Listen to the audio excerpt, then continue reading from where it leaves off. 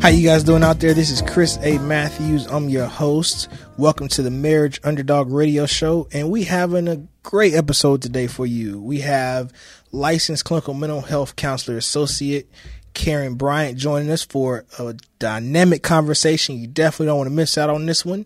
We are going to be talking about one of the major issues that we see that leads couples to breaking up, and that is when one partner threatens divorce and they don't really mean it. So Miss Karen Bryant is going to be on, and she's going to give us some things that she sees in her practice working with couples as a counselor. Let's go ahead and jump right into the show. Karen, are you there? How you doing? Hi, Chris. Yes, I'm here. Definitely. So before we get started, do you mind just sharing with our listeners a little bit about what got you into being a counselor? How'd you get into this field? Absolutely. I would first like to say thank you for having me. But I always reference that this profession chose me. I didn't really choose it. It's an innate ability. And no matter whether or not I had the education or not, I was always counseling people anyway.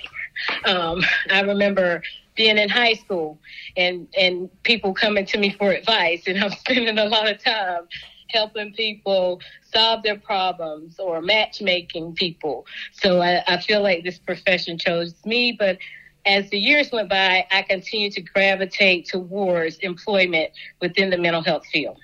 Definitely.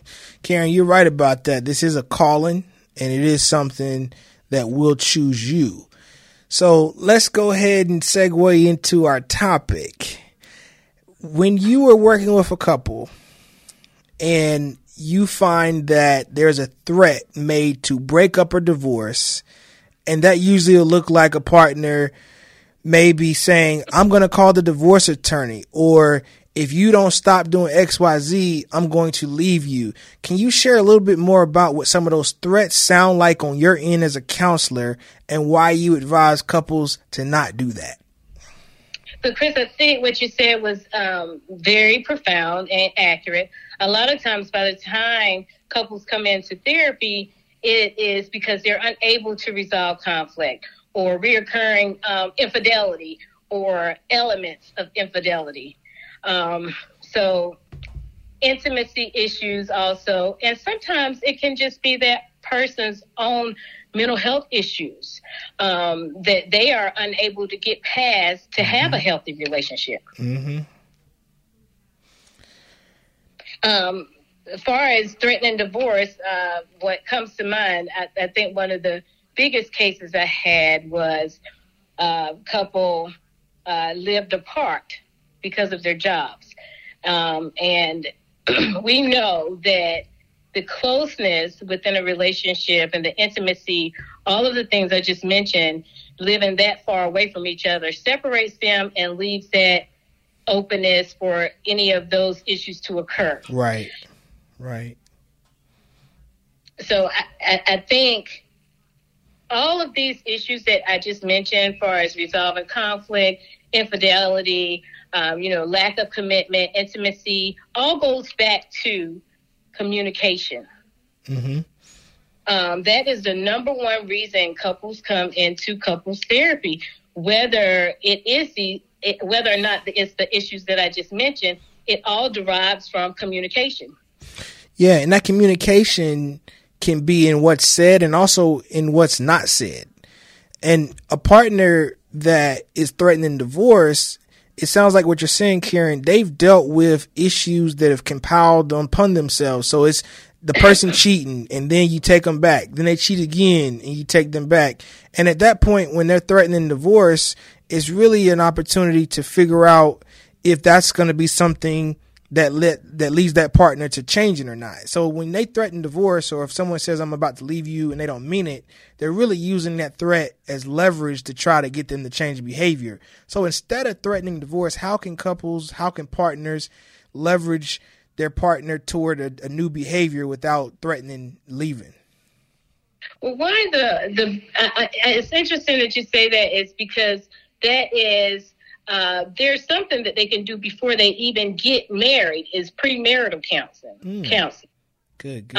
Alone will allow them to understand their partner more, and understand how they partner, what their partner values are, their expectations and their boundaries. And it would also provide a good foundation for communication. But like you said, at this point, when they're threatening divorce, they are threatening their partner at this point. Okay, either we're going to get it right this time, or, this is what will happen. Unfortunately, sometimes therapy shines a light on, what your needs are, what your wants are, and really, if you're willing to meet your partner's needs. So a lot of people, it sounds like, are actually entering these marriages or relationships without doing that homework or that work prior, and they don't know what their own needs are. And then they're wanting their partners to mind read or guess what those needs are. When they're not met, they result to threatening to leave or break up. Absolutely. Chris, I think it's so interesting when couples come into therapy and they're giving me this information. We're sitting in session together, and you see information come out, and I'm like, so you've never communicated this to your partner? Right. Wow. What's something that you've heard that's like the most shocking that couples might reveal in therapy, but they've never said to each other outside of therapy? So going back to the couple that I mentioned earlier about that had the long distance relationship, once infidelity came out, the partner that lived long distance, that was not engaged in infidelity, provided a list of things that they wanted in order to remain in this relationship.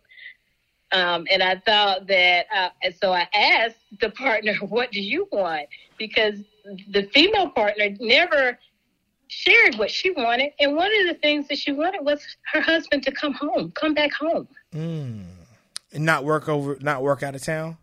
Right, but never mentioned that to him. Never mentioned it. Gotcha. And you bring up a good point, Karen. It's better for couples to talk about what you need at the beginning, because sometimes we think that when we get married that the person's then going to make the decision because they're now the husband or the wife. But if that partner would have said at the beginning before marriage, hey, my expectation is that we don't live apart, then Absolutely. They may not have been married. Right. And I know that love is a very large component of the relationship, but expectations is also a huge part of the relationship. Mm-hmm. Yeah. And those expectations have to be in alignment with what both partners are willing to extend. Because if I can't meet your expectations, it's better we both know that before we get married. But we do find nowadays a lot of people are pursuing the wedding and not the marriage. Can you talk about that for a little bit? Absolutely. As I think about this, I also had a couple one time to come in and they were coming in for premarital, but there were so many issues. And instead of holding off or waiting to marry, they just wanted to get through this premarital counseling because they had already made all these wedding plans and had invested so much money, but clearly they weren't ready. There were a lot of issues with, surprisingly, substance abuse and expectations.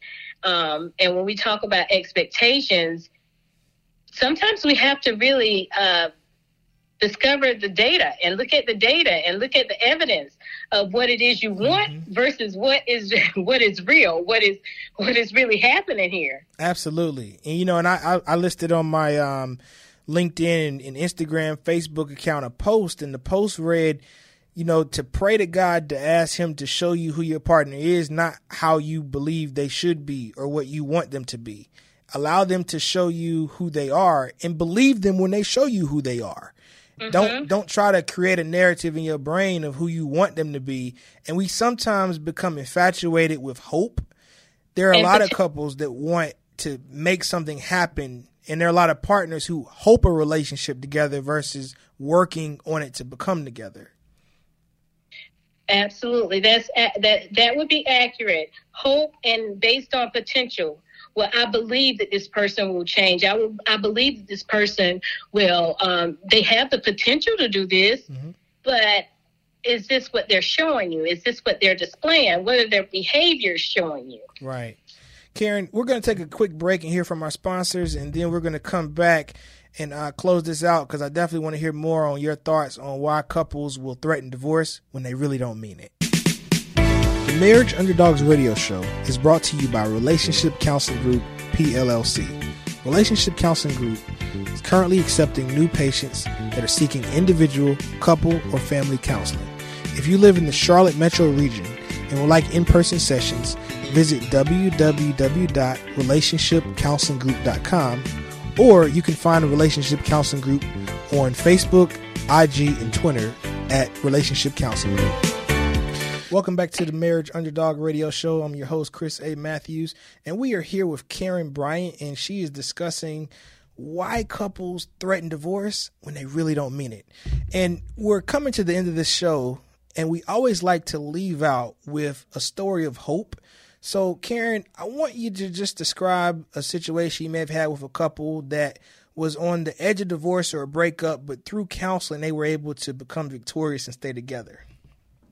Okay, of course, Chris. I've had a really young couple come in that really loved each other. They had went through premarital counseling, but unfortunately, they could not be honest in the premarital counseling because it was in a Christian setting, and they had been married for only 2 years.